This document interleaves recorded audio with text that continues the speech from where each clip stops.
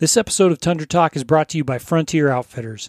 You've heard us mention them on the podcast before, and if you're in Fairbanks or you're going to be coming through Fairbanks for a fishing, hunting, or camping trip, it's a great place to stop and get what you need. It's a locally owned Fairbanks business that I've been shopping at since I came up here, and really it's the type of sporting goods store you would hope to find in a place like Fairbanks. They've got a ton of hunting, fishing, trapping, and camping supplies, including backpacking meals and stoves, clothing, real rain gear, good footwear, including mountain hunting boots like Loa, rubber boots like Extra Toughs and Lacrosse, and they also have a great selection of guns, ammo, shooting and hand loading supplies, and even muzzle loading stuff. Now, they also carry a wide variety of fishing and dip netting equipment to tackle just about any fish Alaska has to offer. In Century Hardware downstairs, you'll be able to find a big selection of marine, snow machine, and ATV supplies like ramps, hitches, gun boots, good gas jugs, not the junk you find everywhere else, and all sorts of odds and ends for your boat or anything else you could need, and of course, whatever hardware you might find yourself in need of. In fact, it's one of those stores that you'll usually end up leaving with more than you planned on buying because they're really good at finding and stocking things that you just didn't realize you needed until you saw them. Frontier Outfitters is located in the Gavora Mall on 3rd and Old Steese in Fairbanks, as well as Century Hardware out in North Pole. It's a great store, so next time you're gearing up, get on down there and tell them you heard about it on Tundra Talk. This episode of Tundra Talk is also brought to you by Hedgecock Group Real Estate, a local brokerage that can cover your real estate needs in the Fairbanks area, whether it's residential, commercial, or just undeveloped property. The Hedgecocks have been active in the Fairbanks and North Pole real estate market since the early 80s and have put together a team that really reflects the diverse needs of homebuyers in interior Alaska. With a brokerage team made up of multi-generation Fairbanks locals, transplants, and military veterans, they really understand the unique aspects of living in the interior and what that means when it comes to shopping for a home in general, buying land to build a home, and they also understand the situations that many military members are in when needing to buy or sell a home in Fairbanks. This is really a unique place to live, and whether it's learning why some houses have water holding tanks instead of wells, how much it'll cost to heat a given house, or just what recreational opportunities are close by, they're here to help you.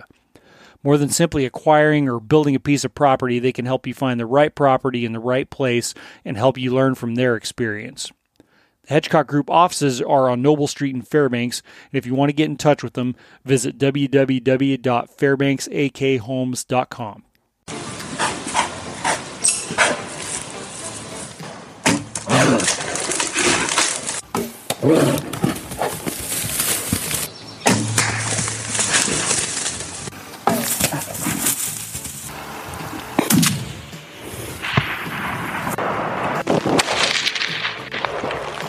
That's how you do it.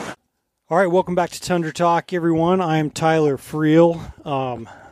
Very excited this evening to sit down with my buddy John Whipple, who has been on you were like an OG on the podcast. That was 2.5, 3 years ago. John was my camera guy on the goat hunt we went on, and we both got goats, and so yeah, I can't remember what episode it was, but it was quite a while back. It was pretty early on, yeah. And I think I've seen you at SHOT Show once or twice since then, and John still live in Anchorage, Wasilla, Palmer. Yeah. Nice. And bumped into you at the SCI right. show a little bit, but that's the irony is we both live in Alaska, but I've seen you more out of the state than in the state, I think, in the last few years. Yeah, it's pretty sad. It's I don't know, in some ways it's like, it's obviously the biggest state, but some ways it's small, and some ways like you still, I haven't left Fairbanks in a year and a half since right. Since SHOT Show, because SHOT Show got canceled last year, and the year before 2020 SHOT Show. 2020 SHOT Barely Show. 2020. Yeah, that's right. the last time I left town. Yeah. So aside from going on hunting trips and stuff, but yeah, I haven't gotten any more civilized. That's for sure. But yeah, man. So you're John. Yeah, you were doing a lot of freelance video and stuff, and you got you one of them cushy state jobs now, huh? Yeah. I had to. It really worked out well. I was doing freelance photography and videography mostly in the hunting space, and it was a blast. I was really having a great time and doing a little guiding and just really enjoying my freedom. And then this job opportunity came up with the state, and I was hemming and hawing because I was like, who wants to give up all their freedom and getting to travel and go on hunts and get paid for it, right? But I ended up accepting the job, and then 2 weeks later, kind of like you said, you haven't traveled in a year and a half. Yeah. Well, yeah. 2 weeks later, COVID hit, and I was like, oh man, that was good timing. Well, and that shot show, because I remember when I bumped into you, you were with like the Black Rifle Coffee Gut. You were shooting stuff for them. Yeah. I think. Yeah. I think it was at the Kimber booth. I don't know why I remember stupid details like that, but now I shoot for Kimber as well, or did at that time. So that's probably why we were chatting there. Nice. But yeah, that was talk about a world where that was kind of right at the end of life as we knew it. Yeah, exactly. The last normal month for a long time. Yeah, stuff's still not normal, but and your job sounds like is still in your kind of creative space. Yeah. Videography and yep, still doing marketing, photo, video work, still getting outside a lot, just helping farmers and ranchers in Alaska, like Alaska Grown Program, stuff like that, helping promote agriculture in the state, which is, it's been fun. Nice, that's cool. I don't know how I would ask, like, does it seem like to you like there's more agriculture around than you think there would be, or less? I mean, because obviously driving around, you're like, man, there's nothing here, but a lot of times it's a big state. There's hole in the wall stuff that you wouldn't even think about. 100%. Yeah. I mean, I grew up working on farms as a kid to make my spending money. Yeah. Picking carrots and stuff like that to buy my first hunting rifles. And that was kind of what, Palmer, Wasilla area started out as, right? Absolutely. Yeah. Historically in the 30s, that was a bunch of folks coming up to settle farmland. Yeah. But in working this job, I've definitely seen, oh man, there's a lot of industry tucked away back here and there. Nice. We actually have a pretty thriving agricultural scene, and it's been fun to try to help out with it. Yeah. No, that's awesome, man. And I've been getting to help stand up bear safety class within the DNR world, which has been fun to bring my hunting and gun side. Nice. even into the state job, which has been good. It's a good excuse to be able to bring guns to work. Anytime you can mix business and pleasure like that. Exactly. It's that's what attracted us to like what we were doing anyway, whether it's the writing or, I've done my own meager video stuff and, all the, I don't know, guys like us, it seems like there's definitely people that I don't know. It's like not say they don't enjoy hunting, but they like choose hunting to be a means to an end. Mm-hmm. Whereas that's like the job, the work part of it is a means to get to go hunting more. Bingo. Yeah, exactly. And it's cool to live at a time where there's so many opportunities to make that your job, right? Yeah. Like you yourself doing outdoor writing, and video work and. Whether it's guiding or writing or photo or video, there's a lot of opportunity out there. If you're a go-getter, and you're doing what you love, a lot of times that stuff kind of just falls in your lap. Seems like it's a hard job to just say, you know what, when you're 18, this is the path I want to go as a freelance writer or photographer. Like, what's the track for that? Oh gosh. Oh, it's impossible. Like it's like, how do you get your foot in the door? Yeah. I mean, and people have asked me over the years, because how'd you I want to get started doing this, and I'm like, I don't know what to tell you. It kind of right. I got lucky; it just fell in my lap. Really, I mean, it was like I'd been sheep hunting some and stuff like that, but it literally just fell in my lap, and I don't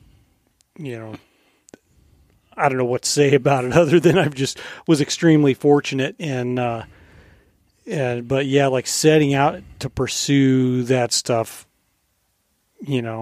More power to you if it's something, if that's what people want to do, that's awesome. It's difficult though. I mean, even with everything lining up for you, it's difficult sometimes. I've found over the years, and it wasn't because growing up, like I'm sure you read all sort of hunting magazines and stuff, and you build this image of like. And I always thought, oh, it'd be so cool to be that guy, and you just eat up all these stories. It never ends up being what you think it's going to be like, and which is not bad or good, not bad or good. But so in some ways it's kind of disappointing, when you find out that, oh yeah, not just because you're an outdoor writer doesn't mean you know anything, or you're like some hardcore hunter or anything like that. It's just different, and I found you have to like diversify what you're able to do. Like it. And luckily, I've had editors that have been patient with me. I had to learn to do basic video editing, and it's like the more I could add to my skills and really try to improve, the more valuable you become because the less work they have to do. Right, exactly. You learn to wear a lot of hats so that you are attractive to work with. Yeah. Right? Yep. Yeah. And it seems, I guess my advice for folks that are interested in that would be just if you love it, at least for these kind of creative type jobs, just do what you love to do. Just do it anyway. If it's stuff that you're going to be doing anyway, like for us, hunting. Yeah. Right. And, stuff connected to hunting. And for people who love photography or love writing, like just write. Yep. Just take pictures. And a lot of times it falls into place, and that's hard for a business model. You're like, what's my 3-year plan? Yeah. It's almost like it's almost like you, and most of that time I was working construction too. It's almost like, some like life happens, you can't avoid it. Very few people are ever going to just have a trust fund or a cash cow that lets them just pursue their hobbies from the start. You may have to work a job that's your job, and then that's your fun job or your hobby, and you never know. Sometimes you probably won't ever, outdoor stuff. Typically, you're probably never going to make a lot of money at, but you can certainly. If you're willing to scrape and scrap at it, you can eventually make yourself some kind of living. Right. Feed your addiction a little bit. But yeah, no, it's and it was one of the things, I probably said it on the podcast, which it's plenty outdated to repeat now, but one of the things is John, I had a deal to do, get these videos done on a mountain goat hunt for Outdoor Life, and kind of a deal to write a story about it and whatnot. But we need a professional photographer, videographer to come along, and especially when you're talking Alaska stuff, like it's a little bit of a hitch. Just a lot of times that'll involve sending a guy up or gal up, whatever, from down south, and stuff like, hunts like that aren't really what you want to. Typically you never want to go on something like, hey, you meet them in the airport and then you're going on a goat hunt by yourself with them. But I, remember stressing out to my editor, Alex, and I was appreciated that, I didn't have any qualms about you because I knew you grew up doing the stuff. So like it's interesting mixing the videography or that technical side of stuff with the stuff you have to deal with to just complete a hunt like that. That's a totally different aspect too. It really is. And you have to think, all right, now what are my priorities? Yeah. Right. Because hunting's complicated enough. And then you add in this whole filmmaking side to it. Like, geez, it gets ridiculous. And sometimes you have to make those decisions ahead of time. And we had talks like that, like, all right, when push comes to shove, which one's more important, right? Like getting the shot or getting the shot? Yeah. Like that kind of thing. Yep. No, it ended up being a fantastic time. And I don't even know where I was going with that, man. My train of thought lately, like, just will pull out of the station at any given minute. But it's good memories.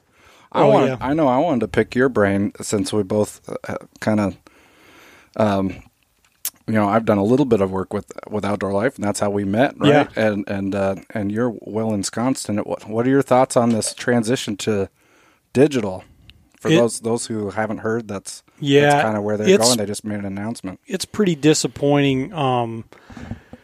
Pretty disappointing to me, and I think everybody in general. Like, I mean, the whole edit staff. Like, everyone likes a print magazine. Like, I got a whole shelf full of decades of them stacked there. You know, and like the basic skinny is that Bonnier Corporation, who had been publishing Outdoor Life for quite a while, sold Outdoor Life and Field and Stream to a different publisher who primarily specializes in digital content and stuff like that.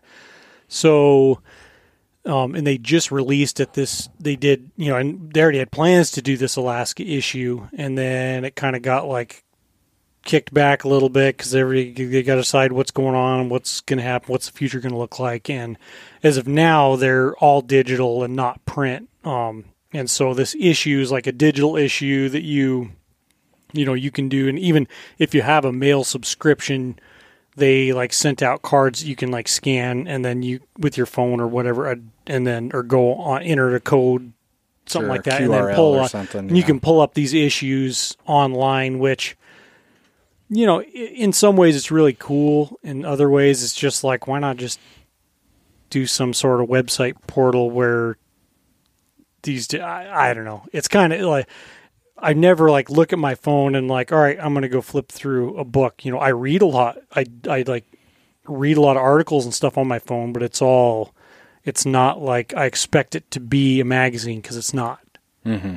You know, like they did some really cool illustrations. Like I had an article about, you know, kind of about Frank Glaser and some of my, you know, like quoting a lot of some of his stories from Jim Reardon's book, and also stories that were in, because a lot of stories in Reardon's book were also published in Outdoor Life, and I think I have hard copies of all of those. So cool. And that's super cool. But I kind of intertwined it with talking about telling the story of my buddy Frank and I's Dr. Schultz's sheep hunt when he first drew Delta. We're hunting in the same country, literally like 100 years almost to the day from when Frank Glaser very first started market hunting, like the first time he climbed up the hill and went sheep hunting, you know, up from Black Rapids down there. So, yeah, I mean, that was all coincidence that it happened to be, you know, that we were there right then. But the last time I read through that book, flipping through, I was like, you know, it's like, all right, Lefty was working some mining job in July of 1915 and then quit that and decided to go down and be a market hunter. And so like August-ish 1915, he started hunting down in Black Rapids, which is literally 100 years, like to the month from when we were there. That's just crazy to think about. That's super cool. But, yeah, it's, you know, and who knows what'll happen. It sucks and everybody's disappointed about it, but that's kind of like the world just is not like they can't make any money on print, you know. And for, you know, everyone will say, yeah, I prefer to have a print magazine, but how many people are buying it? You know, how many people are going and buying one? That's what it comes down to, right? Like how many people, I mean, I've definitely, you know, been buying Outdoor Life magazines because I'm engaged. Like I'm like, oh, my photo's in there. I want that magazine. But I read a lot more articles, Outdoor Life articles that are, you know, popping up on Facebook, you know, that you share or whatever than I do in the actual magazine. Yeah, consuming the content's I gotta be honest. is easier. You don't get the same nostalgia, right? And you never will out of digital stuff. But it is interesting, and it did hold on longer than I thought because it was like SHOT Show 2011 where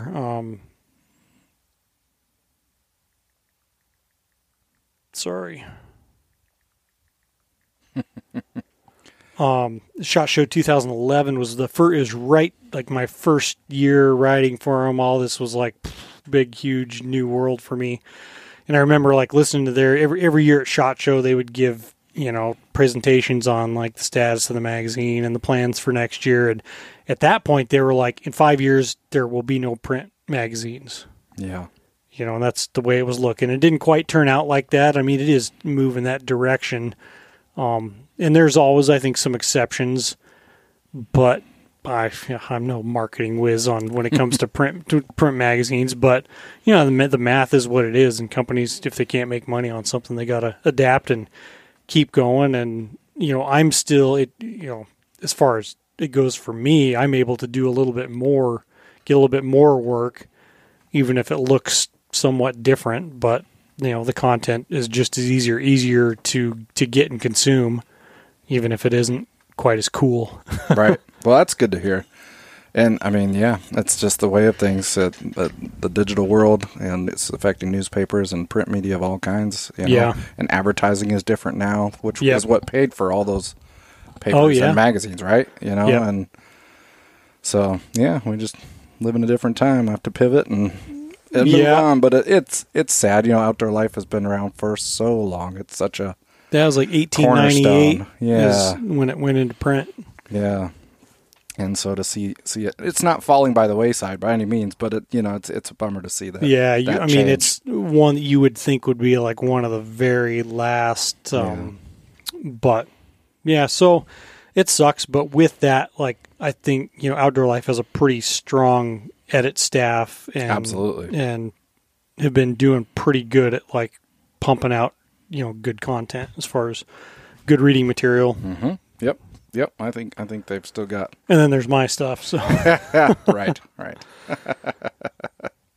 But yeah, totally different world. You just got to keep pivoting, and I mean, even stuff like podcasts. Now it feels like I've been doing a podcast for forever. I still have no idea what I'm doing, but I'm at the time it was just brand new, and even just seeing how I felt like I was late in the game, right, getting started when I did, and just seeing how much stuff's changed and moved since I started. It's interesting. It's growing by leaps and bounds.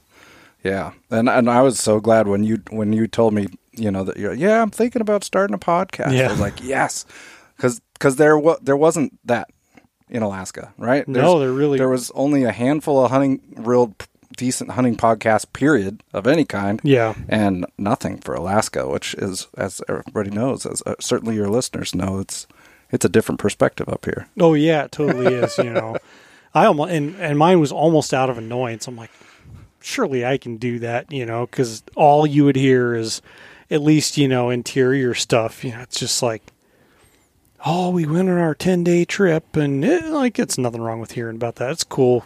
Mm-hmm. I was like hearing about people's trips, but it's just a different perspective, and it is, the little bites instead of a lifestyle. Yeah, and we just could go on the same trip as someone who doesn't live here and see the thing totally different.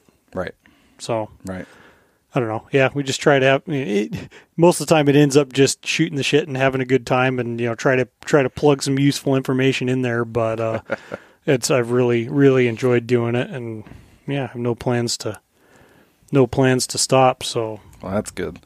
Oh, speaking of just shooting the shit, I was going to ask you. I've got some guns in front of me, including this magazine of 10 mil rounds. It's bear season still, and I wanted to pick your brain, right? Yeah. One of the other hats that I wear, speaking of having to wear lots of hats as a creative, is a firearms instructor, and we do a lot of bear training. Yeah. And so we get a ton of questions like, hey, what gun, is best for bear? What's the best bear gun? What's the best bear load? And I've always been of the opinion, at least when it comes to pistols, they're all too small. Yep. None of them are good for bears. And so really what it comes down to is, for me, for pistols, is you have to meet two criteria. One is that you have the minimum amount of penetration required to get to the brain or the spinal column or correct. Something. Yeah. Yep. And so you have to have enough velocity and a quality enough bullet to pull that off, get that minimum penetration, and then shootability, right? Oh, yeah. Like being able to hit what you're aiming at, right? Yeah. That's really, those are the two things I look at. And I'm seeing that you're using these Lehigh penetrators. Yeah. And I have not played with these at all, and I'm super curious about them. I'd love to get your thoughts on these. Yeah, I like them. And those ones, well, and I mean, to backtrack, that's pretty much exactly how I feel. Like when you consider, obviously it's shooting a bigger bullet, and there's some things that are different, but a 500 Smith & Wesson only has like about the energy of a 30-30. Right. Like, and that's a 500 Smith & Wesson. Yeah. Like obviously they carry a heavier bullet and it's going to, probably punch a deeper cavity, but we're talking similar energy levels here, and it's going to be way less shootable than your lever action 30-30, like our buddy Rob talking about on the last one. They got charged by we're coming up on a bait, or my buddy Frank was climbing up the bank. It's a steep bank up to this bait. Got charged by a black bear and shot it in the face at like 12 feet. Nice. And they were taking pictures of that bear, and another one came in and started huffing and stomping the ground and swatting. And so Rob had his 30-30, and he shot that one in the chest, and then it takes off just full bore. It was more just like running in the direction it was pointed, I think. Yeah. But running right at him, and shoots it again. And I was telling Frank, I sent him a little video of like the intro to that old TV series, The Rifleman. Oh yeah, where it's like the Rifleman, and he's just got his lever gun just. I was like, that's what I envisioned Rob being like up there. Anyway, yeah, when you're talking about having the defensive situation with a bear, what's good enough is you pull the trigger and the bear's on the ground. Well, right. Right. Ultimately, that's what you're going for. That's the goal, the threshold. So it's, I don't know. Handgun is really adequate. It's just the best of a poor situation as far as I look at it.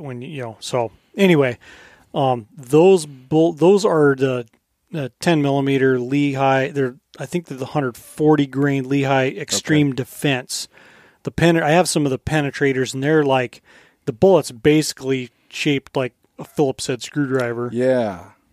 The penetrators is like a little thicker, smaller flutes on the Phillips head, if that makes any sense. Mm-hmm. The defense bullets have a little bit deeper flutes, which will reduce the overall penetration slightly, but those flutes give you in a like solid machine copper bullet.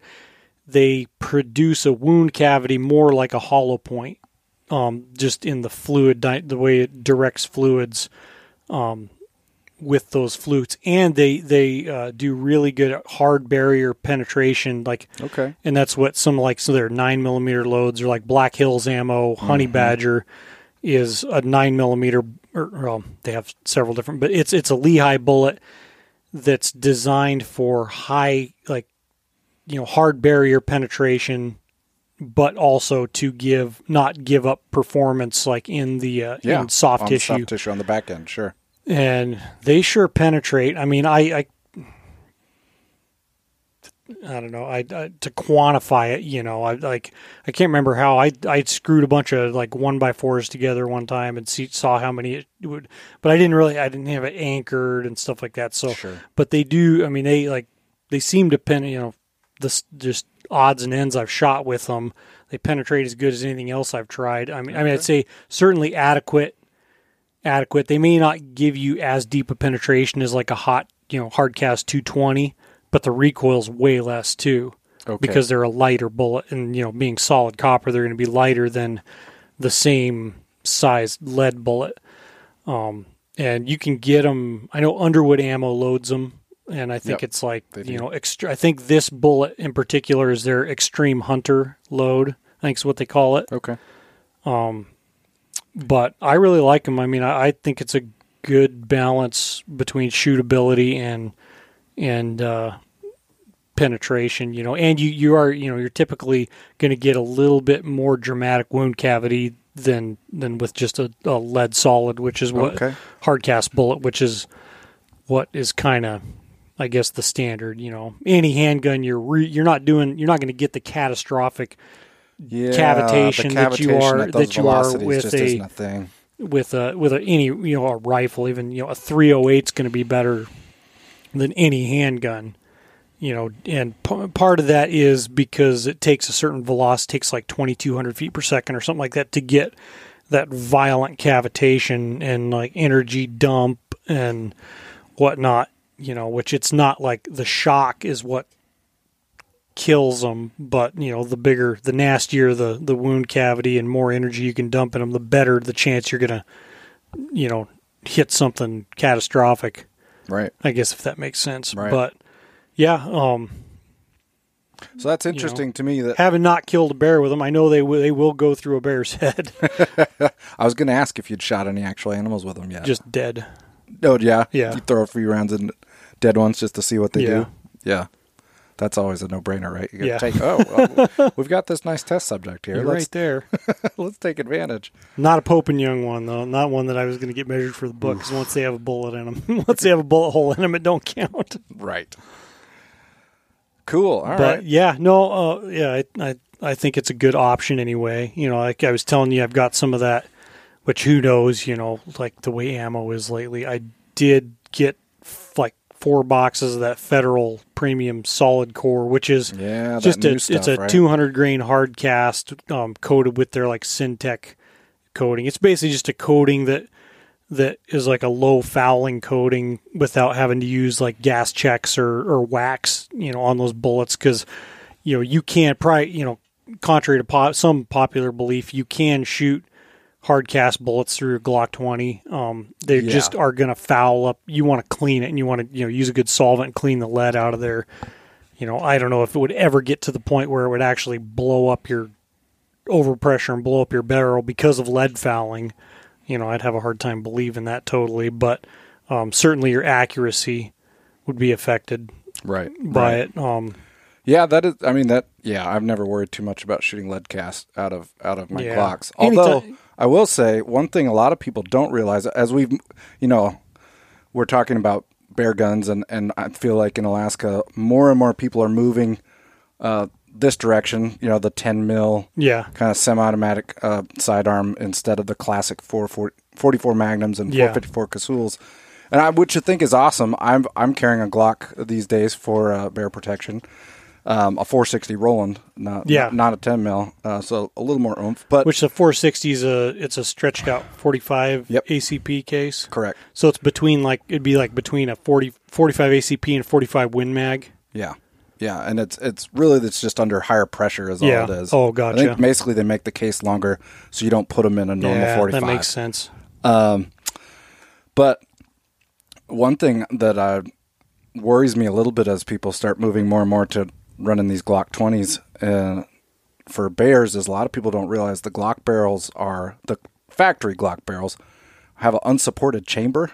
Yeah. And it makes them so reliable, right? That's one of the great things about them. However, if you're shooting super high pressure bear loads, sometimes it blows the gun up. Yeah, and and I've heard, because I know that a long time ago that was a big issue.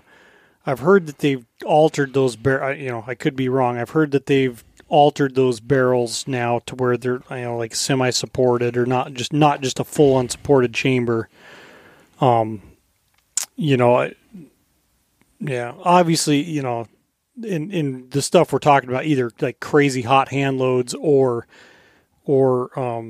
the Buffalo Bore heavy duty stuff is very high. It's beyond Sammy specs. And I don't think you really even need or gain that much by using ultra high pressure loads. If you're in doubt, you can just get a Lone Wolf barrel and I think that's the key. Another barrel, and they're not expensive. No, $150. Drop it right in there. You get a little bit more precision. You want to break them in for sure. You don't get quite the forgiveness that you do with a factory Glock barrel, but right. Well, and that's my other reason. The Glock, I feel like, is only or something like that, whatever, Springfield or a 1911 of some kind that's in 10 mil.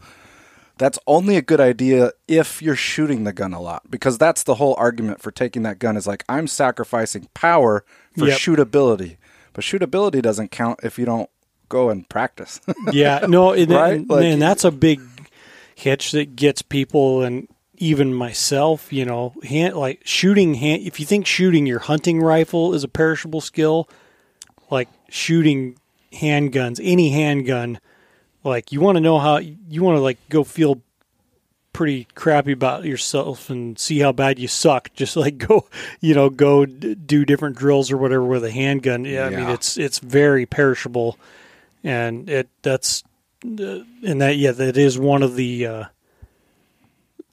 good things about a 10 mil is it's easier to shoot, and in all modern circumstances aside, easier to get cheaper to get ammo for. Right. And just an easier overall gun to shoot very frequently. And even if you have, a Glock 17 or something that you're practicing with 9mm, some of that carries over too, as long as you're shooting something similar. Most of that carries over. That's one of the big reasons I switched over from a 44 mag to that 460 Roland, is because I was carrying a Glock 19 every day. Yeah. For just personal defense. And I was like, this just makes sense. All the fundamentals are the same. The gun works the same. The trigger feels the same. Yep. Your grip angle and the way they point's the same. Yep. Which it's almost funny. For some reason, I feel like my Glock 19's almost a little smoother shooting than my Glock 17. My Glock's, I say this as it's been a while since I've done more than casual practice with either one of those, but and I'd souped up that 17, springs and barrels and pretty hard grind on the grip and stippled. I mean, it was a pretty good shooting pistol, or still is, but for some reason, like the last few times I've shot, I was like, man, for some reason the 19 feels smoother. I don't know. I don't know. I've got plenty of issues, so it could just be me. I think the main thing is they're just getting out there. Or, in today's climate, hard to find ammo, just dry firing. Dry firing. Holster drawn and dry firing is a big deal, yeah. Yeah. And that, that's something I've argued too. Like, every time I see someone with, like, the cross draw, like, buckled in revolver holster, it's like, everything. This whole bear defense thing is a game of odds. Mm-hmm. It's like, odds are I'm not going to get attacked by a bear. If I'm going into it like being, either being stupid or putting myself in a situation where like going into a bear bait where there's a high likelihood of having an encounter with a bear, even if a dangerous encounter is still low. I have a 338 or 375 or 4570 or something. Like, I have a big rifle ready in your hand, in my hand. Yeah. Like with a round in the chamber. Right. It's like if a handgun is all that stands between you and getting chewed on, you're in a situation where you did not expect to get chewed on by a bear. And, back to the Glocks, they're just the ease of carry and how comfortable they are. I'm more likely to be carrying that than something big. I used to have a 480 Ruger Super Red Hawk. Oh man. Like boom, and I don't know. I just found it was a pain in the ass to carry anywhere and do anything with. Yeah. And I'm not going to get attacked when I'm expecting to get attacked, or have to use it when I expect to have to use it. So, naturally, I mean, even old 9mm Phil demonstrated that, sometimes the gun you have is always going to be better than the one you don't. Amen. I not that long ago, I did an article because I got to try out some of these, like micro 9mm. Yep. And like the one I've been carrying is that Kember single stack, that micro 9, and that thing's tiny. I think it holds 7+1, but it's a tiny little pistol, and shockingly smooth shooting for that. And the Springfield Hellcat's another one. Yeah, that one will stack. I mean, it holds 12+1, I think. Sounds right. And it's, so basically you're holding almost as much as a full size Glock 19. Yeah, and in a more compact package. It's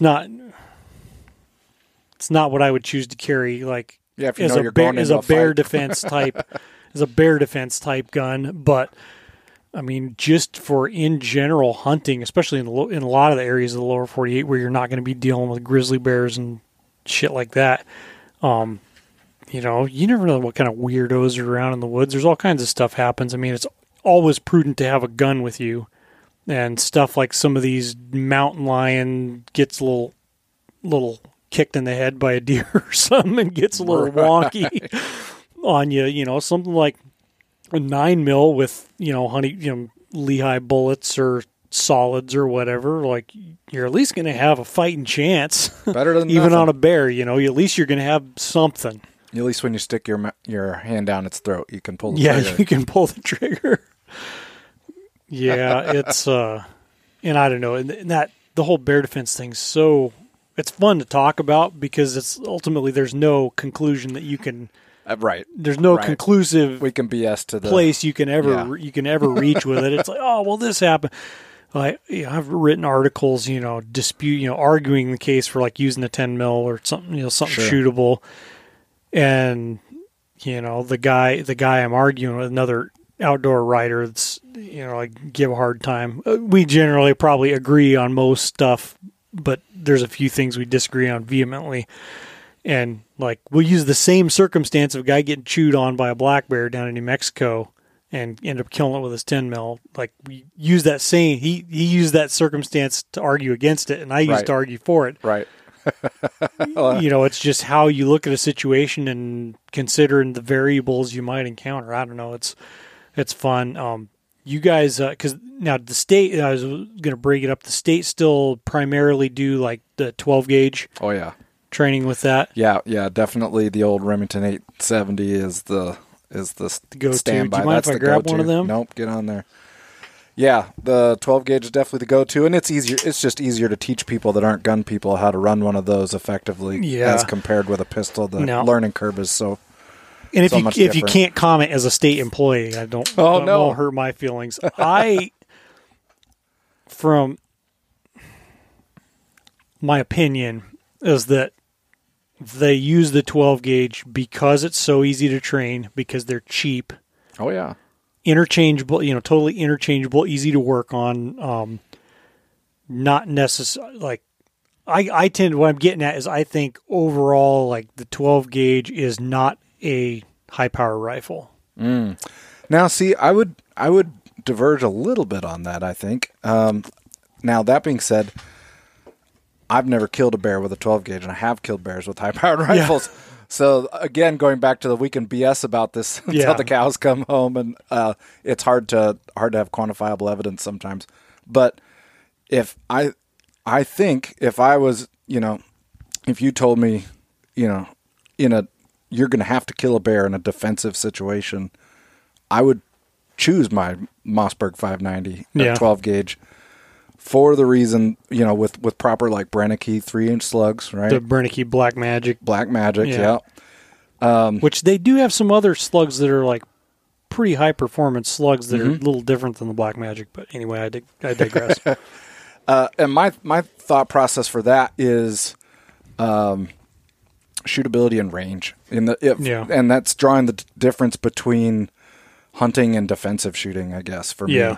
If we're in a hunting context, we know where we are. We've chosen this area. It's probably not got other people around it. And, if you're setting up a bait, kind of know your backstops and all that kind of stuff. Whereas in a defensive scenario, you might be in someone's backyard, or you might be on a trail somewhere. So I would rather... you're considering more than just like how nasty this thing's going to be on the bear. Precisely. Yeah. I don't want to worry about a high power rifle round that could go 4 miles. Yeah. Right. It's nice to know that 12 gauge will do everything I need to do in a defensive scenario where I'm shooting 50 yards or inside. Yeah. Right. But not go forever. Yeah. And then also, fast. Running a pump is fast. You got a little higher capacity than most of your high powered rifles, right? I've got a 20-inch barrel, and so that thing takes 8 2 3/4 shells, 7 3-inch shells.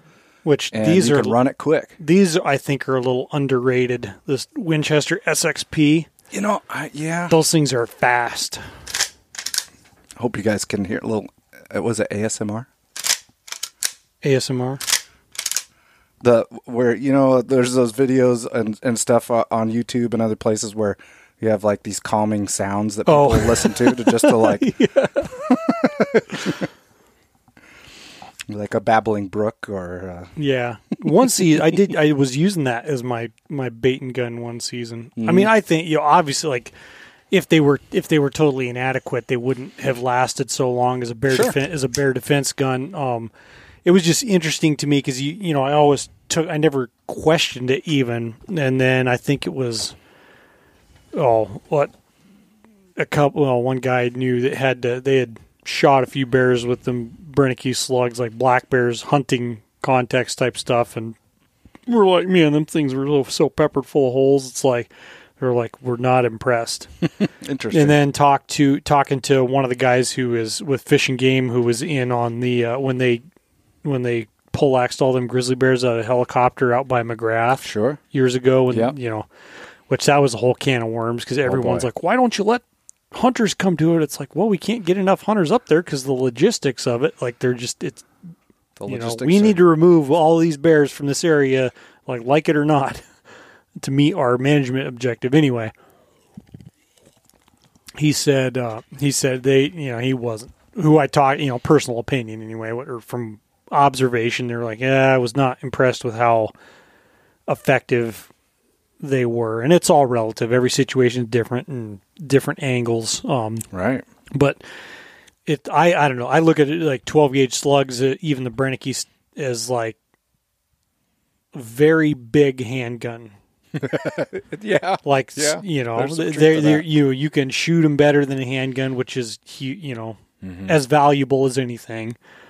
And, a gigantic, whatever, ounce and a quarter ounce slug. 600 grain slug. Going, 1,500. I can't remember the velocities. Some of them are a little faster than some of them are like 1,800 maybe. Yeah, I feel like those 3-inch Brennekes are pushing right around 2,000-ish, but I don't remember. We'll have to go check. I've got a box. Oh, good. Maybe I better go grab one. Just go grab one. Our listeners want to know. Yeah, you just talk to yourself for a minute.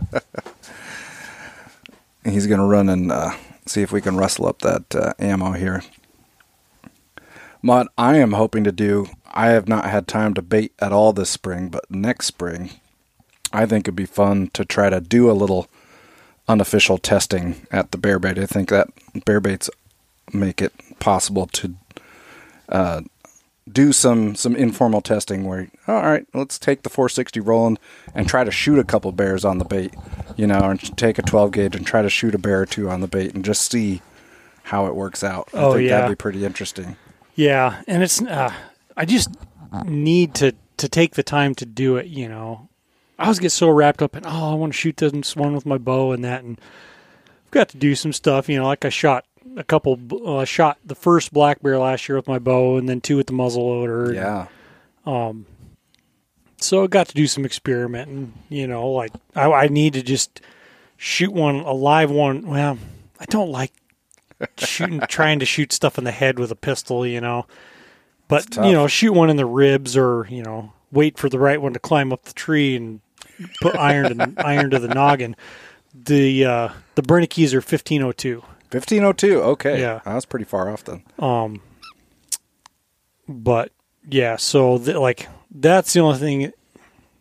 Sometimes I'm like, they just don't have quite the velocity where I think, even 338 is not the huge one, but I got these 250 grain round noses loaded. Okay. Hot. It's like 73 grains, a reloader 19. They're like, what were they, like 26 something? Nice. Moving pretty good. Nice. I think my 375 Ruger, I've got 300 grain DGXs going 2,700. Not too far off from the 338 loads. Mm-hmm. But they'll hit stuff. The last like brown bear I was shooting back up for was right about a 10-foot bear. Hit him above the tail, went through him end to end. That's awesome. So that's saying something. Oh yeah, that'll work. That'll work. But don't get me wrong. If I'm going looking for bears, I'm picking up the 375. Yeah, that's the gun I grab. You know? And even a 4570, like you can hand load it safe in a modern lever action. You can hand load a 4570 pretty pretty damn hot. I Sure. think this one I got 400 grain spear jacketed flat noses, going like 19 something. Okay. Nice. Like fast. It hurts. I bet that kind of wallops you a little It wallops you pretty good. But the one other thing I was going to tell you, this Winchester SXP, it's just a pump 12 gauge. It's like it's compared, almost like that Mossberg 500 870 class of shotgun. Sure. That thing functions with those cycles, those Aguila or the Federal mini shells. Yep. It functions them it runs them pretty flawlessly. Huh. And I think I can put like 10 of them in there. Oh gosh. And so, I get like, I've got a mix of slugs and number 4 buck, even just number 4 buck for like a home defense type deal where you may not necessarily want a ton of just oomph. Yeah. Right. Right. It's a pretty... You haven't played with those little shorties at all. I don't even know if those would run to my gun or not. I know I think the Mossbergs and the Remingtons, because they developed, I don't develop them but they came around about the same time as the Shockwave, the old sure. the shotgun that's not really a shot, the short barrel shotgun that's not really a shotgun, the firearm. other firearm. Which it's so silly how it's good to see the innovation. It is like people pushing the limits because I don't know. I'm one of those guys that's like, well, how pro Second Amendment are you? And it's like driving the M1 Abrams home, Yes. But especially when it comes to stuff like that, it's so frustrating. It's stupid. And then, like, the whole brace stuff recently, it's like, oh yeah, braces are totally fine. Oh, no, they're not. Oh, now you got a short barrel rifle. Blah, blah, blah. And it's so arbitrary. That's probably the most frustrating thing about it for me. Oh, yeah, it's arbitrary, and it's all political. It's bureaucrats. I see it anyway. Like a lot of our like land issues and stuff like that up here, it's bureaucrats using the system to push using the system to push their agenda. Yeah, and it's transparent. It's really obvious that that's the case, and so you just, I guess you either support that agenda or you don't. But we all know it's a game. Yeah, that we're playing, and especially going back to the gun stuff. I think a lot of people don't even realize that so much of that, like barrel length stuff. Or pistol brace stuff, that goes back to the 1930s, right? Yeah. Like that Firearm Act. And they, at that time, wanted to ban all handguns, too. Yeah. They wanted to ban every concealable firearm. Well, so, shotguns under a certain length, rifles under a certain length, and all pistols.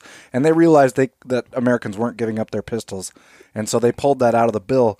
But those barrel lengths never got pulled out. It was like, I don't know if it was oversight or they're just like, well, the same thing as suppressors. Exactly. It was in that same, like, unfortunately it's good bill. to see, and it's been in a little over 10 years. Is 2020. Yeah. A little over 10 years. Just the popularity and the knowledge that, hey, because when I was a kid, I was like, oh, you can't get a silencer. Yeah. Like, oh, that's totally illegal. And then even into it, when I was a young adult, like in college, I didn't think you could get those. And then I happened to, do one of the USPSA, I was shooting USPSA and happened to become friends with a guy that was a Class 3 dealer. He's like, oh, yeah, you can get one of those. Easy. Which it's obviously we all think, and probably most people listen to this podcast think it's stupid that you have to jump through the hoops you do to get a muffler. 100%. That's like has a lot of positive characteristics to, making shooting safer in some ways and more enjoyable. But well, we've both been to Africa. In Africa and basically everywhere else in the world, a suppressor is just a safety device. You go buy them down at the local whatever shop. Oh yeah, right? Well, in South Africa, I think he said depending on who you are, like what your PHs can own a certain number of firearms themselves. Right. But like the average person may be able to have one or two. Right. And you have to, apply for the license, and it takes like 6 months, a year, whatever. And then like that's it. You can't get any more. Right. So it's but suppressors just over the counter. Yeah, that they don't blink about. Common thing, yeah. It's super common. I was in Namibia, and RPH, I never looked up the laws myself, so this is filtered through his perspective, but the way he explained it to me was that they were allowed to have 3 guns, and that they were allowed to have one like big 5 gun, like heavy caliber, one mid-size caliber. For him, I was a 308. Yeah. And then one small caliber. He had a 223, or you could have a 22 or something like that. And then that was it. And then you were also, on top of that, you could apply for a pistol license and have a pistol. Yeah. But then you're done. Yeah. Yeah, no, it's pretty different, and on one hand you're like, we'll be thankful for what we got, but there's no arbitrary reason that we shouldn't have it better than we do in other places as well too. Right. It's just, especially when it doesn't make any sense, right? Unless you're coming from the perspective of that agenda, like, oh, we don't like any of the guns, so whatever chips we can take off that block, we'll take. But if you're looking at it from like, hey, we want to stop crime, and then you look at the statistics and say, oh, how many rifles are involved in crime? It's like 4% of gun shootings. Yeah. Gun shootings. That's a weird phrase. Anyway, of criminal shootings and, involving guns, almost none of them are with rifles, and rifles are way more common than pistols. The AR-15 is the most common rifle, right? And they're almost never used in crimes. And when they are, did having that certain type of stock, make a difference? Yeah. Right? No, there's a lot of that stuff that is totally political and arbitrary. Believe me, growing up, we were, I don't know, I've heard all the conspiracy theories, well versed, but sure. Yeah, it's, some stuff's just silly. Yeah, but it certainly feels that way. But I mean, I get it. We play that game on the other side of the fence too, to try and hey, we have our agenda, and we'll take whatever. Yep. Like a other firearm, like a shockwave. Oh yeah, you have people or pushing like the limits braces. on both sides of the agenda. I mean, those pistol braces are stocks. Who are we kidding? Like nobody's strapping that to their forearm. Yep. Right. So I get it. We all play the game, but. Yep. But speaking of when was it that you went to Namibia? 2018. 2018, that's right. Because then it was, I think, 19 that I went. Yeah. And you're still having trouble getting your stuff back, huh? I am, thanks to COVID. We had our stuff processed in Namibia. Oh, like tanned and we had hides tanned and we had skulls cleaned. Okay. And so that automatically pushed our timeline out a little bit, right? So we were figuring 6 months or so, and then ship it to an approved taxidermist, and then through that could ship it up, to Alaska. But then COVID hit, and there was just they shut down all the borders, and everything was locked down for a super long time. And then since then, there's been a lot of other trouble with certain airlines that are the guy that we were going through used to use now. Did things differently, and so it's been a pain. Yeah, but I think we're finally getting close to getting our hands on them. Nice. Yeah, it's I hopefully here before too long should have my zebra rug back. That's cool. I regret so much I had a chance to hunt zebra and I opted out. I was hoping to save the money for a kudu. Yeah, and never got a kudu, and wished I had taken the opportunity to. Oh man, was that your first time over there? It was, yeah. Nice. What did you think when you first I mean, well, aside from it was a bitchin' long flight, long trip to get over there. It is a long trip to get over there. Literally from Fairbanks, I googled it. I think whether it's Cape Town or whatever, like the southern coast of South Africa is as far on land as you can get. Like any inhabited land, it's as far as you can possibly get on the planet from Fairbanks. That's hilarious. Yeah, it took us a good 24 hours of actual flight travel, I think, give or take an hour. We went through Dubai, and then Joburg, and then Windhoek in Namibia. So did you guys You guys went west? Let's see. I'm trying to remember. I think we went through L.A., maybe? I don't remember where we stopped in the States. But Anchorage, United States somewhere, and then straight shot to Dubai, long flight. Oh, yeah. And then Dubai to South Africa. And then a little flight, short flight, 45 minutes or something like that. Hop over to Namibia. Yeah. But that wasn't too bad. And the airlines are nice. Yeah, I flew, because I wasn't bringing any guns or anything, I flew British Airways flew from Seattle, was like a 10-hour overnight to London. And then like 10 hours there, and then another like 11-hour overnight to it wasn't Johannesburg, it was Durban. Okay. On the coast, and then another like 45-minute flight over to Port Elizabeth. Okay. But yeah, it was pretty eye-opening, man. The London airport, like, I didn't feel like it was marked out very well. You know, really? Trying to like figure. It took me a while to like get my best. Good thing I had so long, because you're trying to figure. It didn't feel like it was marked really well, and it wasn't like a language barrier or anything. Right. But where do I need to go? It was a learning experience, and then hindsight, I should have just checked into one of 8 hours at one of the club, if they're the clubs that have little places you can lay down and sleep or something, because I was hurting. I don't sleep good on planes anyway. Yeah. And so, I was trying to walk to exercise my legs, and my legs were hurting, and then, I'm just dog tired, and those those international terminals they're not designed for you. It's not like Seattle where you can go find a corner to lay down in. Right. It's just packed with people to the hilt, and but no, it was good. And then once I finally got there, you got there, boots on the ground. And then I had to wait. On. I was the first person to get there, and then there was going to be a flight 3 hours later. Everybody else was coming on in, and I got in there at 9 o'clock in the morning. So, and that was Port Elizabeth was a real small airport, kind of like Fairbanks. Yeah. Yeah. Kind of that size of an airport, and luckily they had a restaurant there, and it was funny. I was just total green going into it. I had no idea what kind of food or anything, and I'm like, well, that looks like a good place to get something to eat.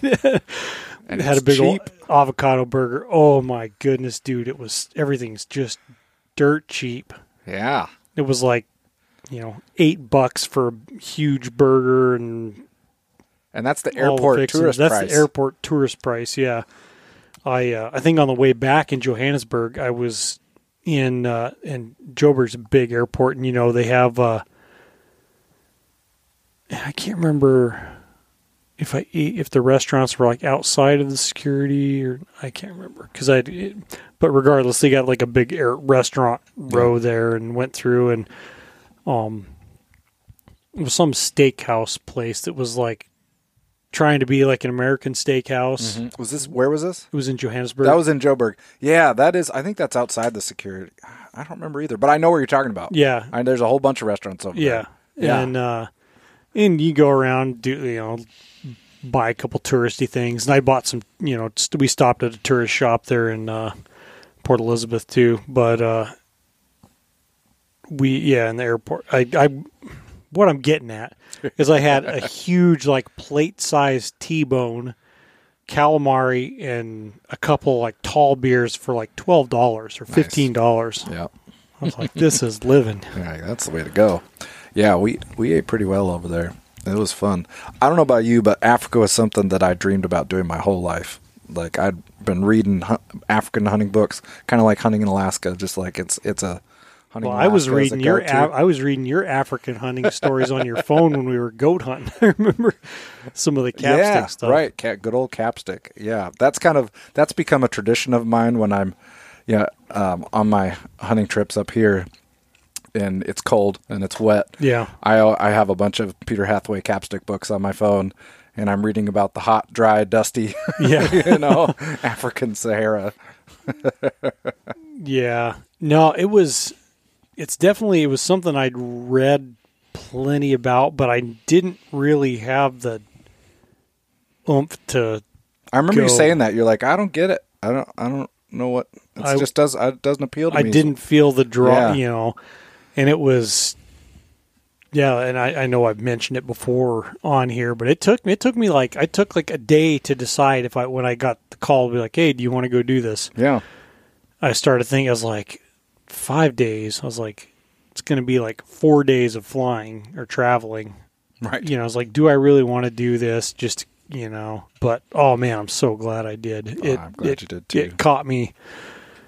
I caught the bug for it big time. I can't wait. I still like every once in a while, man, I want to go back.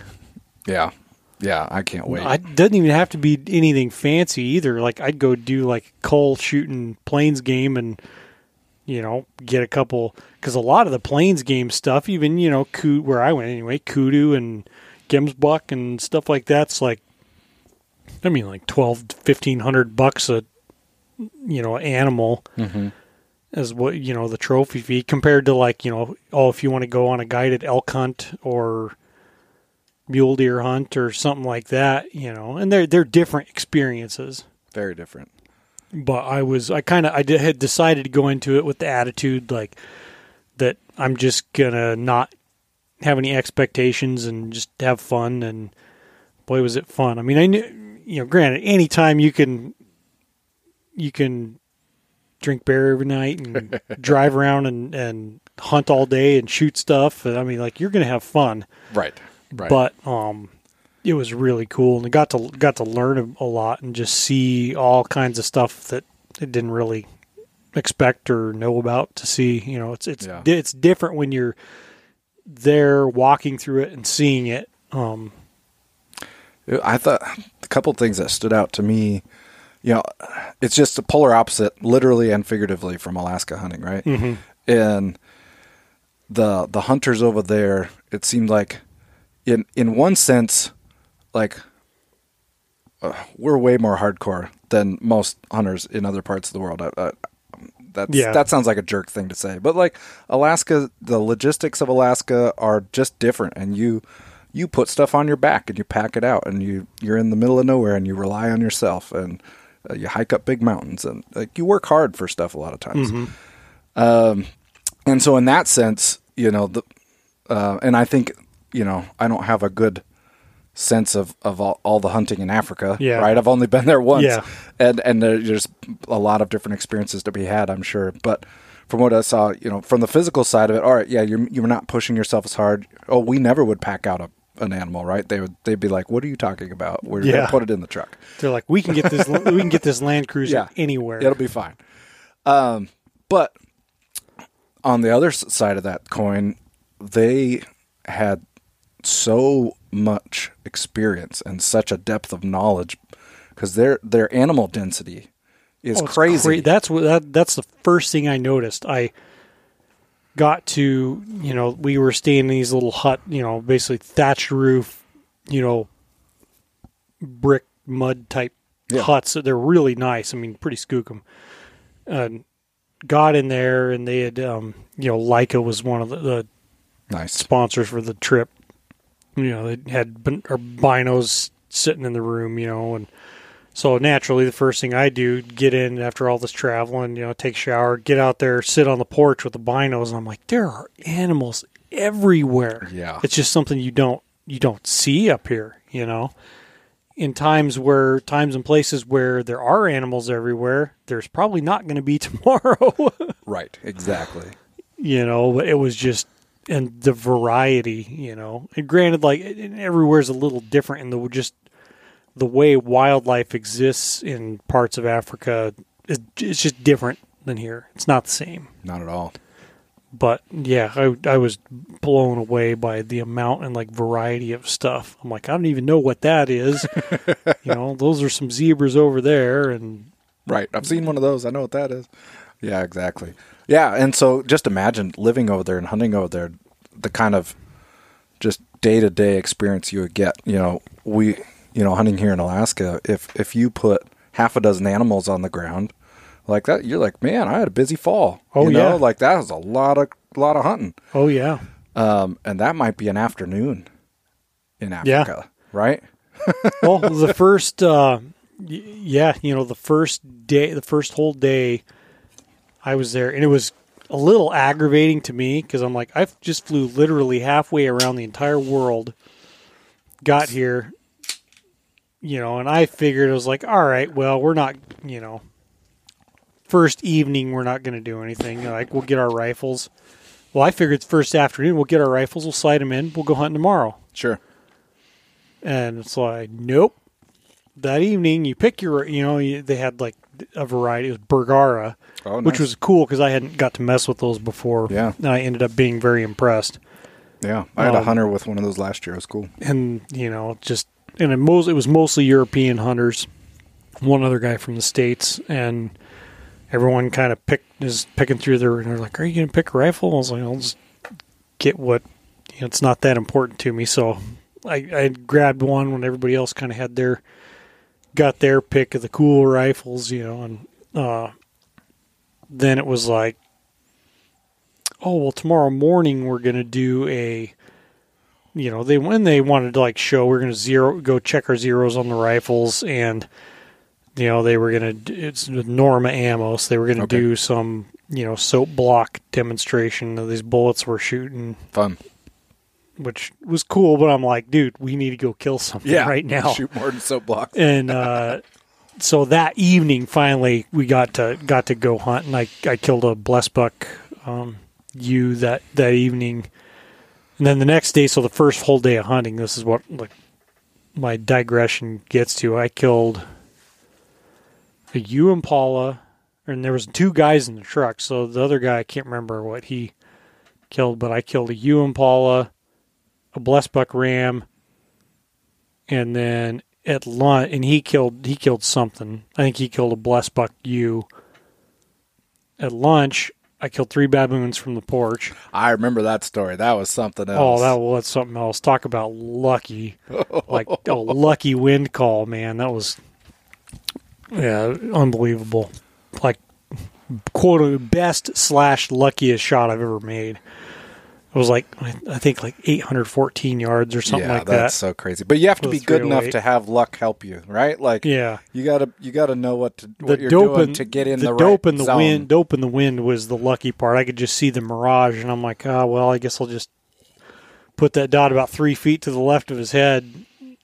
Anyway, so 3 baboons at lunch, and we go pick all them up, and then, so that's 5 critters, and then I'm like, I'm done. I'm cutting myself off. Like, I got to make this last couple more days. Yeah. Try to soak it up. Because we could get one, like, big trophy plains game animal. It was like, we could pick from, like, a zebra, a kudu, gemsbuck, or hartebeest. Okay. Cool. And wildebeest maybe or something? And a wildebeest, yeah. That's right. So there's 5 we could pick from. And I love to shoot a big kudu, but it was in October, so like they weren't rutting, they were like super nocturnal, and they're like, yeah, you probably, I think one guy saw one, like could have shot one, a big bull, but he didn't want to shoot it out of the back of the truck, which whatever, floats your boat. Yeah. Anyway, but I was thinking like zebra or gemsbuck. So anyway, but I'm like, I'm done. So we park, behind this bluff that overlooks a whole, target-rich savanna, just critters running around everywhere. And I left my rifle in the truck intentionally. Oh, right, okay. We walk, it's 20 yards over.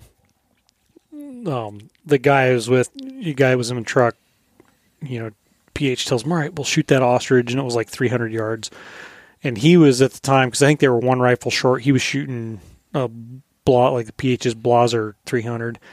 He hits an ostrich like in the foot at 300 yards, and then runs out of ammo as the thing's running away. Oh, jeez. And an ostrich can cover some turf. They sure can. And so long legs. The PH tells me, "Go, Tyler, go, run back to the truck and get your rifle and shoot that thing." So you already had the rep as the guy who could hit stuff I at guess. this point. And so I grab it, run back, lay down on a rock, and we get a range. And I mean, I'll basically maxed out the turret. It was like 850 yards or something. It was, we were doing it all in meters, so I was just, it was 780 meters or something like that. And same thing, I'm just like max out the turret, hold 3 feet into the wind, touch it off, and like hit the dirt. I'm like, so awesome. So that still counts as yours. And the PH is like, all right, we'll shoot that one. You know, so I shot one that was closer, like 500 yards, and shot that one, and then that was all. Yeah, so I think it was 8 animals the first day. I'm like, you got to pump the brakes, Tyler. So anyway, that's a long roundabout way of saying, like you get a lot of experience stalking, and everything. The stock's different. It's like, well, because those critters, they get hunted for like 9 months of the year, every day, and so they're switched on pretty good, and the way the different animals react to getting bumped, and just everything you do is a little bit different. And those guys, they know what's up, and they know what animals are going to do. They know when it's time to just be like, all right, we're going to go just find something else. And that was pretty impressive to me. But yeah, those guys get a lot of experience in a short amount of time. Because I'm like, if I could pick 4 or 5 guys to come do this with me, they'd have to drive around with a flatbed trucks behind the truck just to haul back all the carcasses. Stack some bodies here. Yeah, no kidding. We didn't bring guns when we went down either. When I say we, my hunting buddy Casey and I, just because there was a lot of paperwork involved. And when we ended up going down, it was kind of semi-short notice, like 4 or 5 weeks notice. Yeah. And so we used the PH's rifles that he had down there. So he had this old Mauser 308 and then a Remington Mile 700 BDL, like wood stock, 223, and that's what we were using to hunt everything, because we weren't doing any like dangerous game. Mm-hmm. So that's what I used. It was a 308 on everything, right? And so the first day we go and we get to confirm 0 on both the guns, which I was grateful for. I was like, I don't know how cowboy these guys are going to be. Yeah. I was really relieved when they're like, oh yeah, we'll go sight it down. I was like, oh good. And it was important because the first thing we were doing was helping cull a bunch of springbuck. And they want you to shoot them in the head, They wanted freaking headshots at, these things that are, whatever, 200-300 yards away usually, and tiny. And running, and they're the size of a North American antelope, for those of you who are, there's a bunch of antelope out, and a bunch of different names, but springbuck look basically like a North American antelope. And so he wanted headshots, and he was going to be selling the meat at market. Yep. Right? And so it was a good thing we got the guns dialed in. They both shot great. And after a couple days, I asked him, I was like, what's the story, behind these guns? How many animals do you think this 308 has killed? And he's like, well, I've actually had that since I was 13. Oh man. And a lot of my hunters use it and stuff. He's like, it's probably about 7,000 animals, something like that. Jeez, had he had to replace the barrel at all? He hadn't shot the barrel out yet. Man. Yeah, it was still shooting good. Yeah, so some of those especially 308 that's, pretty mild. Right. You can get a lot of rounds. I know, like, I was shooting one before I got my service rifle. I was borrowing one from a local guy here that literally kept a log every round shot through that gun. Cool. And which is a responsible thing to do if you're, like a shooting, whether even PRS type stuff. Like you keep a log on what the rounds have been through your barrel, so you know when to start watching for throat wear and stuff like that. But the one 223 had shot like 11,000 rounds. Nice. Still shooting really good. Nice. So it varies. You're not. Most cartridges, like a mild cartridge like a 308, you're not going to shoot a couple thousand rounds and burn the thing out if you're right shooting periodically. Right. And I imagine he wasn't doing a bunch of just burning ammo targets. No. Man, that's nuts. Yeah, we could have we could pick, was one of our other choices, we could pick between a springbuck and an ostrich, and I ended up shooting 2 ostriches. So Right. I mean, if you're going to pick between those two, that's probably the way to go. Ostrich is pretty unique. That's pretty cool. they were cool.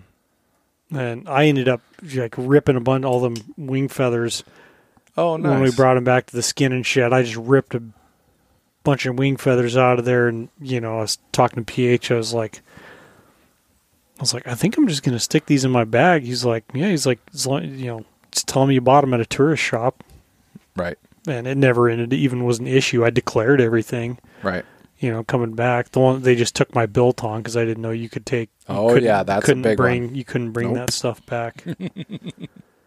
I figured, because I bought it in the airport, that it would be fine. Yeah, they sell it right there in the airport. In the airport, yeah. Yeah, and they call it biltong. I always remember reading about biltong and figured it was more of a bush thing, but nope, they got it in the airport. Yeah.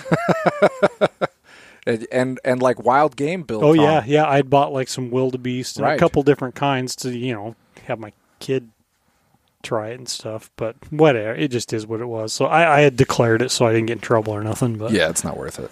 It's not worth it. Did you get to eat a bunch of the wild game? Oh yeah, and that was the food. The food over there impressed me big time. I mean, I wasn't sure what to expect. I don't care for Indian food at all. Mm-hmm. Some other food. I like a wide variety of food, but I just didn't know what to expect, and I was thoroughly impressed. I probably put on 15 pounds when I was there in 5 days. Very like meat and potatoes, steak and bread, and just really good food. And everybody was super cool too. Yeah, that's awesome. Which I guess they better be if you're when you're in camp hunting. You want, but but it's not always the case. No, they see everybody, and I got along real good with the PH I was hunting with, Scott Burchell. He's a pretty cool dude. That's awesome. And yeah, I'd love to go back and hunt with him. And there's just so much stuff you could do. Yeah, you could have a lifetime and not have all the experiences, right? I mean, and killed predator called jackals, doing that. Oh, even spending a couple days just with just being sneaky and hunting baboons around, because there's baboons everywhere, but they're wicked spooky. They're smart. I never shot one. We weren't specifically targeting them, but I kept my eyes open. I wanted to smack one. Yeah. And when we were driving around, they'd hear you coming and your truck comes over the hill. They're running at 600 yards. Yeah. I shot those 3 the first day, but I didn't end up getting any other ones, but I warmed up my rifle barrel on that. That was fun, because I always rode shotgun, which you're on the left side in South Africa. Yeah. But I didn't really want to sit in the back of the truck. I wanted to talk to the PH, and I had a million annoying, stupid questions to ask him and stuff like that. Yeah. So, and even being across the world, it's a little liberating just riding around in the truck with a rifle right next to you, and we'd pull over the hill and baboons would take off, and he'd stop, and I'd throw her out on the side view mirror, and and I came pretty close on a couple of them, but 500-yard running shots are not easy. No. That's fun to try. I thought it would be fun just to be a little sneakier, and you could park and walk up on different water holes and stuff like that. Yeah. But over there those critters are like rodents, kind of, right? They're a little troublesome savages. Yeah, they're pretty disruptive. They and it was because they had told us we could shoot as many baboons for free, and they're like, yeah, most people don't ever even get a shot at one. So there was a couple.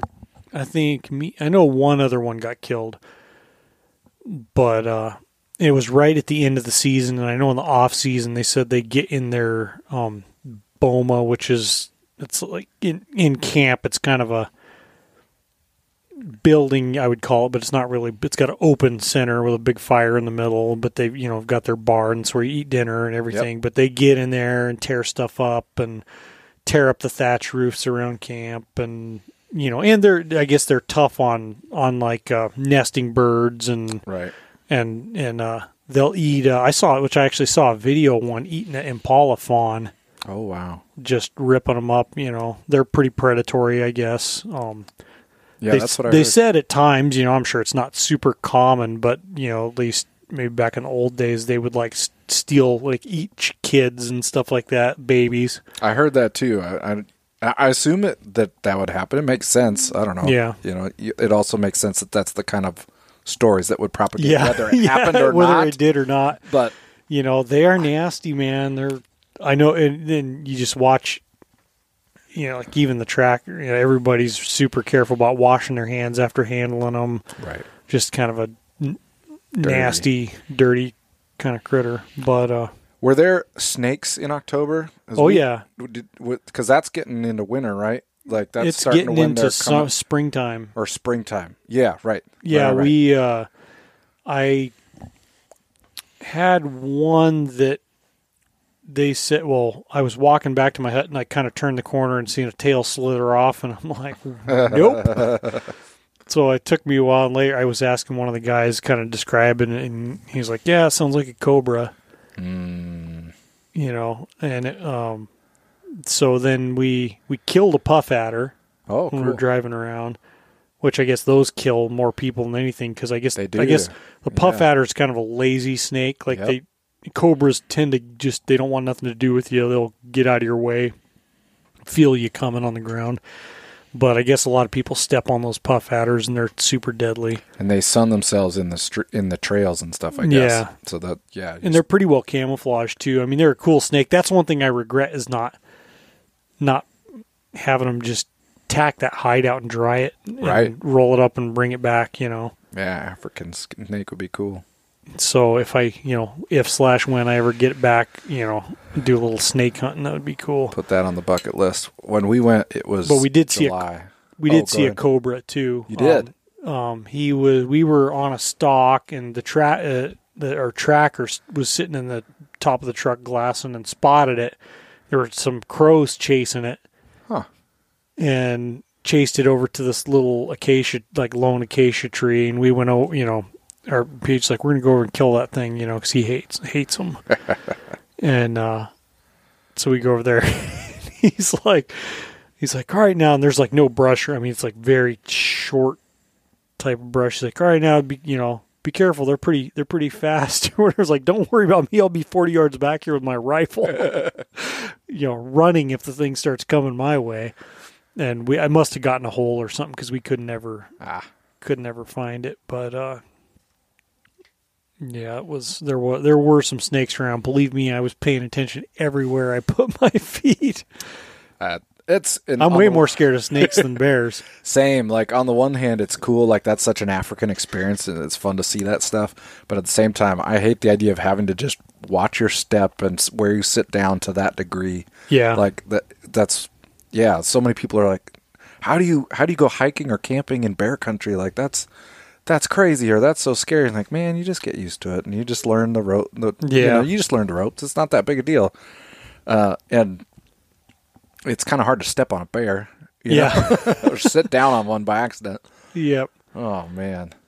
Yeah, it wasn't a crippling anxiety, but it was definitely something I was paying attention to. I made sure and looked before I sat down anywhere or put my hand down anywhere. Yeah, and that's probably just good sense. Like, I would think. I'm sure it eventually becomes second nature, just stuff that that we do and think about for bears without even thinking about it.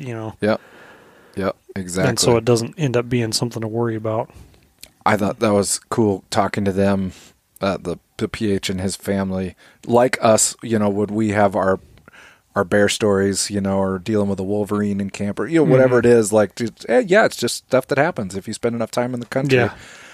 And they've got so many more types of animals. And so many crazy stories, and like a cobra.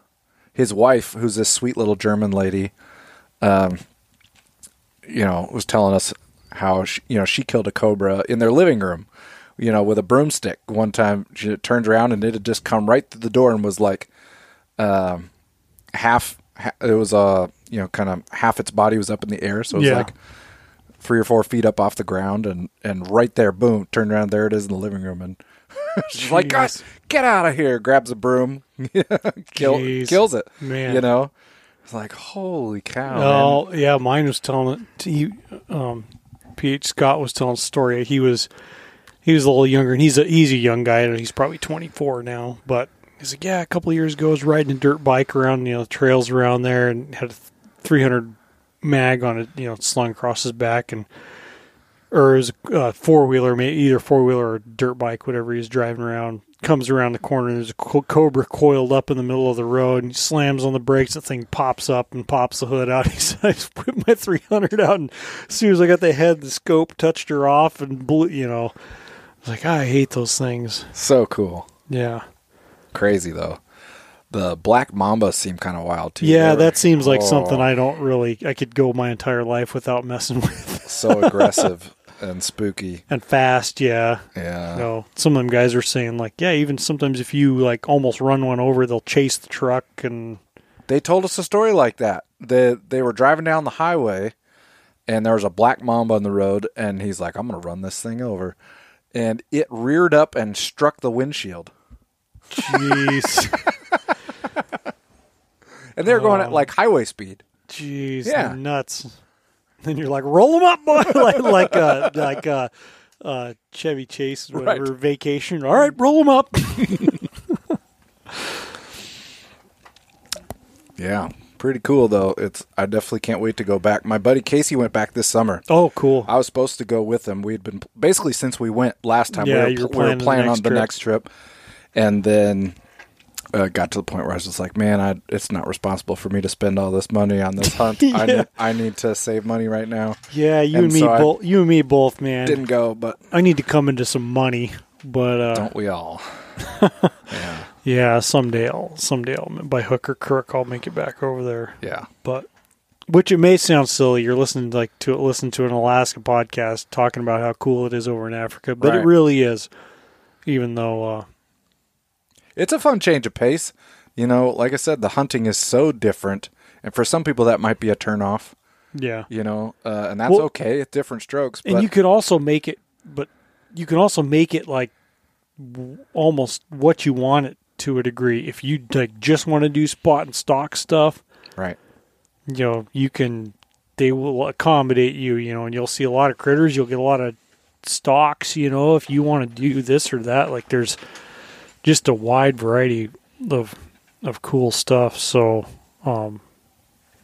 yeah, super cool. Yeah, no, it was mind blowing, and maybe we get used to like all the there's people that think that way about Alaska because we do have a tremendous amount of opportunity here, but it's just different. Like the fun to work ratio is extremely favorable down there. Right. But fun to work ratio. Anyway, exactly. Do you got anything planned for this year? I was glad you got a hold of me. Yeah, being man. Up in town working.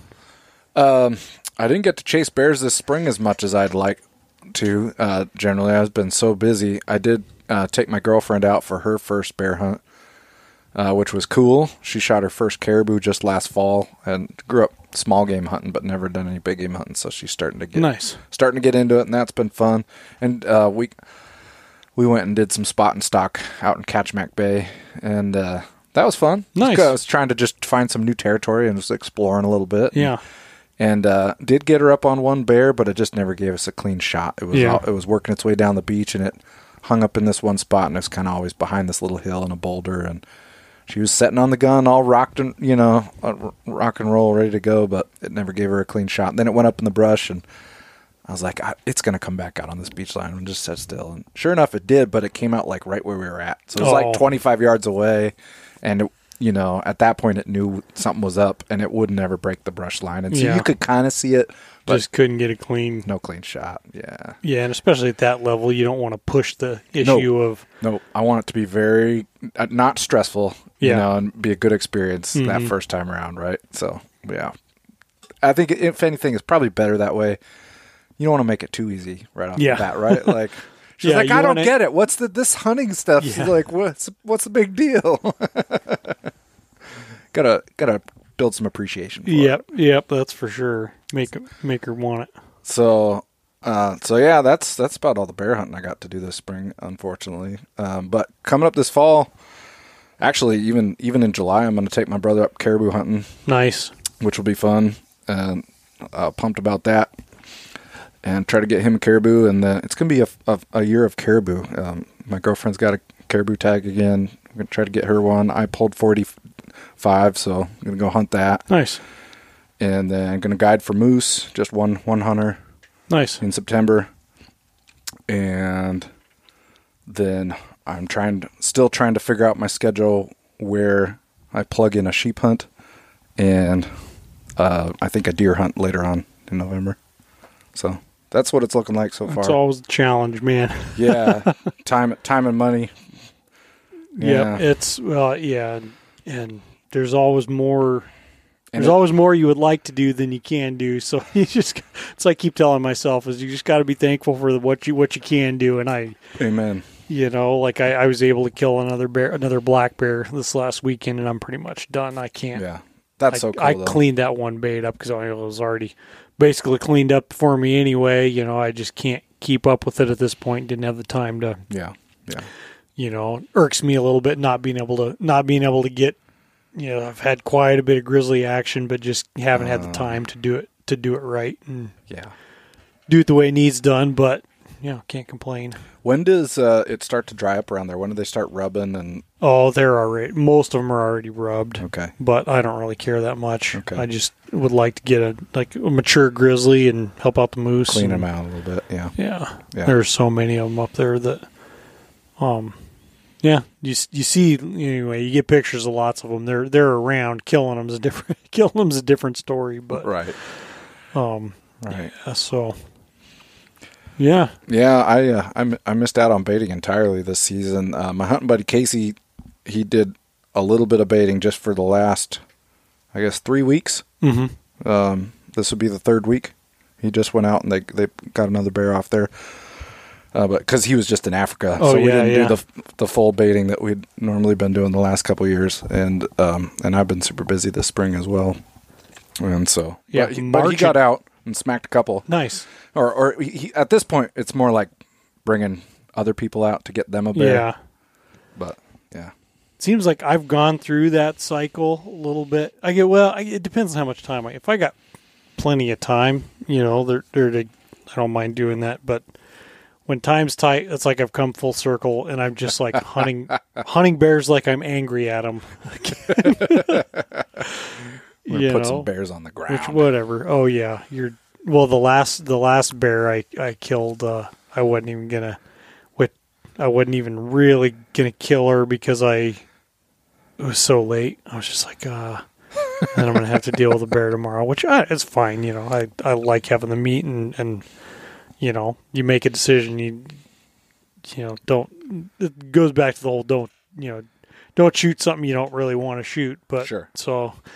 But I tend to be a pushover pretty easy. Anyway, I was gonna sit till like 1 o'clock in the morning because the grizzlies that had been coming in had always been coming. If they were coming in a night, they were coming in before midnight. Yeah.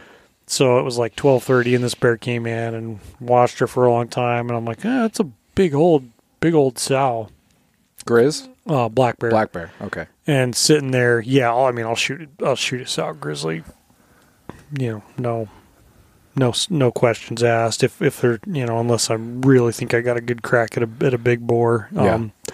Just to get some out of there. Mm-hmm. But it was like, finally at like 1:30, I'm like, I kind of want to get out of here, and I'm like, we'll let fate decide. And I huffed at her a couple times to try to like scare her off.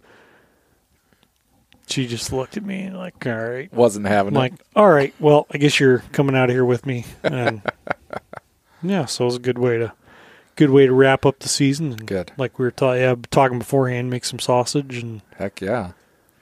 Got plenty of fire up the smoker, so yeah, man, you got that system dialed in. It sounds like now at this point. Yeah, not too bad. It's workable. Yeah, it's working. So, as my kids get bigger, especially, it's going to be I'm gonna need to keep a constant flow through the meat through the meat factory to keep everybody fed. But it feels good to be all stocked up and ready to go. I'll have to take some notes from you sometime. I've always pretty much black bears go in the crock pot. That's how I roll. I love cooking in a crock pot. It's easy. It is good. Yeah. You set it up and come home and, it's dinner time. Cool. Yeah. I like corning black bear. Like, it's been a couple of years, but one I saved the hindquarters in the freezer and I just run them on my bandsaw, cut them like 1.5 inches, 2 inches thick in a big round roast with the bone in. And then I would corn them, you brine them in a pickling type of corning brine for a couple days, and then rinse them off and put them in the crock pot and cook them till they fall apart. Then you got corned bear, and makes good sandwiches and stuff. It's really good.